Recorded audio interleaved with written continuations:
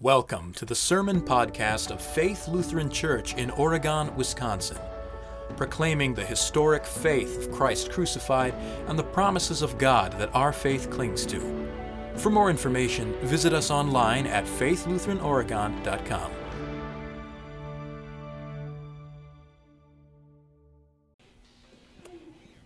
For the end of the world will come like a trap on all those who dwell on the face of the whole earth. Stay alert all the time, praying that you may be able to escape all these things that are going to happen, and that you may be able to stand before the Son of Man. This, the end of the world, is not, as atheists mock Christianity, Jesus' coming look busy. Your deeds, your sins, my sins will be plainly obvious, on display not only for God to see, but for the whole world to see. Every sin that you have ever done or not done, everything that you've ever tried to hide will be exposed for everyone to see. Our text makes it clear that to be found prepared at the end of the world is not about doing, but about confessing. I've said before that the Catechism, the 6 chief parts, the Ten Commandments, the Creed, the Lord's Prayer, the sacraments, the Catechism is the key to unlocking the truths of Scripture. Consider that in the second commandment, which we confessed earlier, God says that we should not misuse His name, but we are to call upon Him in every trouble, pray, praise, and give thanks. Just as Jesus says here, we are to do at the end of the world. And so that all comes into play whenever God teaches about the end of the world, as He does here.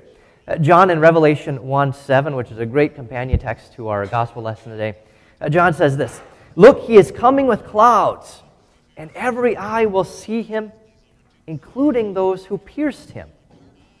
And all the nations of the earth will mourn because of Him." And St. Paul says in Philippians 2, "Therefore God has also highly exalted Him and given Him the name that is above every name, that at the name of Jesus every knee shall bow and every tongue confess that Jesus Christ is Lord, to the glory of God the Father." At the end of the world, when God's kingdom comes with power and great glory, everyone will acknowledge Jesus as Lord. Everyone will confess His name. But most will be mourning and wailing, deeply wailing, deeply wailing. Because during their life, most people feared, loved, and trusted in any other name and anything else other than God. During their life, they didn't confess God's name. They confessed whatever name, whatever would relieve whatever burden they had. Whatever name would get them out of whatever problem they were in, whatever name would allow them to get ahead in life. They ran after other gods with other names, as our Old Testament lesson from Micah said. By fearing things in this life most of all, reputation, future, they had no need to fear God or call on His name. This is why we should fear and love God, so that, that line is at the beginning of the explanation to all the commandments. Unlike the pagans who fear nature, who trust their own abilities, who love pleasure, God wants you to fear Him. And that's actually positive, because if you fear God, then He doesn't want you to fear and worry about things that are outside of your control, including those things listed in our text. Don't fear nature, sun, moon, and stars. Don't fear surging waves, tsunamis, earthquakes. Don't fear war, nation rising against nation. Don't fear famine or plague, pandemic. Don't fear the supply chain collapse. Fear God. Now, of course, if it's your job to worry about those things, if you're a weatherman, if you're a geologist, if you're an infectious disease specialist, then sure, worry about those things and do your job. But for most of us, we end up worrying about things and assigning blame in areas where we have absolutely no control over and no right to. And by it, we sin against the second commandment because instead of calling upon God's name in every trouble, we're calling everyone else out in trouble. It's their fault. You know, if you're sitting at home and waiting for that Amazon package that's delayed by a few days, and you're just livid because of the supply chain issues, and so you start posting everywhere online about, because you know who to blame, right? You're just adding to the problem, and you're acting out of your vocation, and you're failing to honor God, and you're actually causing more people to sin. When the world is ending, or whenever we see signs of the end of the world in our own lives, when natural disasters hit, when we get sick, when we get the plague, how often do we actually curse God's name? Sometimes even literally. I mean, if something as ridiculously minor happens as we drop our phone and the first words out of our mouth are a curse against God, how can we actually think we're prepared for larger things? You know, when real suffering happens. As the world is ending, as it is now, the second commandment becomes very real. We should fear and love God, so we do not curse, swear, practice witchcraft, lie, or deceive by His name. Because these are the very things that we are prone to do when life gets out of our control. We're great at blaspheming. We're not so great at praising. When Jesus appears again in a cloud, He will appear to judge the living and the dead based on His commandments, and specifically whether or not they confessed His name, the name of Jesus. Jesus said earlier in the Gospel of Luke, "Everyone who confesses me before men, him I will also confess. Him the Son of Man will also confess before the angels of God in heaven." And so on the other hand, if you have nothing to complain about, if your life is so easy that you never actually have opportunity to confess God, that you face absolutely no pressure from the world around you about the way you live, about the way you spend your time, particularly today on Sunday mornings, if you're not persecuted because of the Christian faith, well, it might be time to consider what it actually means to confess Christ before men. There's a reason why Jesus instructs us to call upon Him in the day of trouble, because trouble will come to Christians precisely because we bear the name of Jesus. Before our text, Jesus said that persecution, along with earthquakes and wars and famines and plagues, persecution is also a sign of the end of the world. The early church understood that persecution is something not actually to be avoided, but welcomed, because it meant they were counted worthy to suffer for the name of Jesus. They were counted worthy to confess Christ before men. In the face of certain death, if the governors gave them the opportunity or the option of either death or simply cursing God or offering some incense to Caesar, they confessed Christ.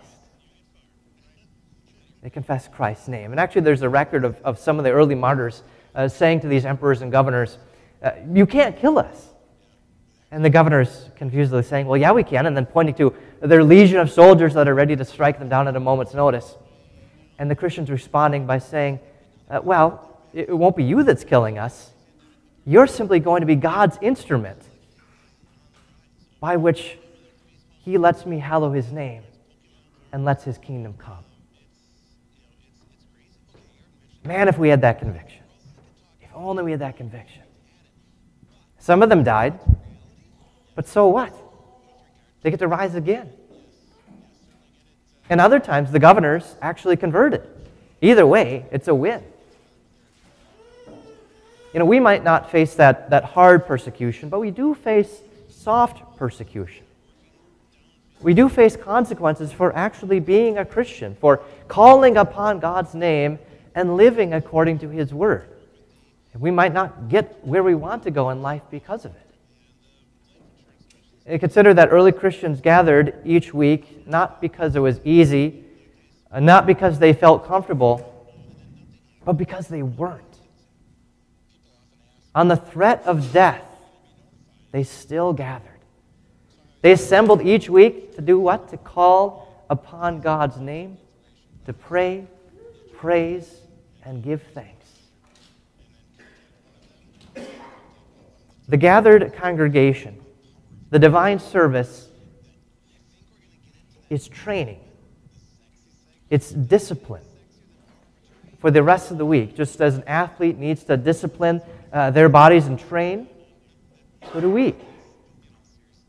The words we say here together should find their place in your heart.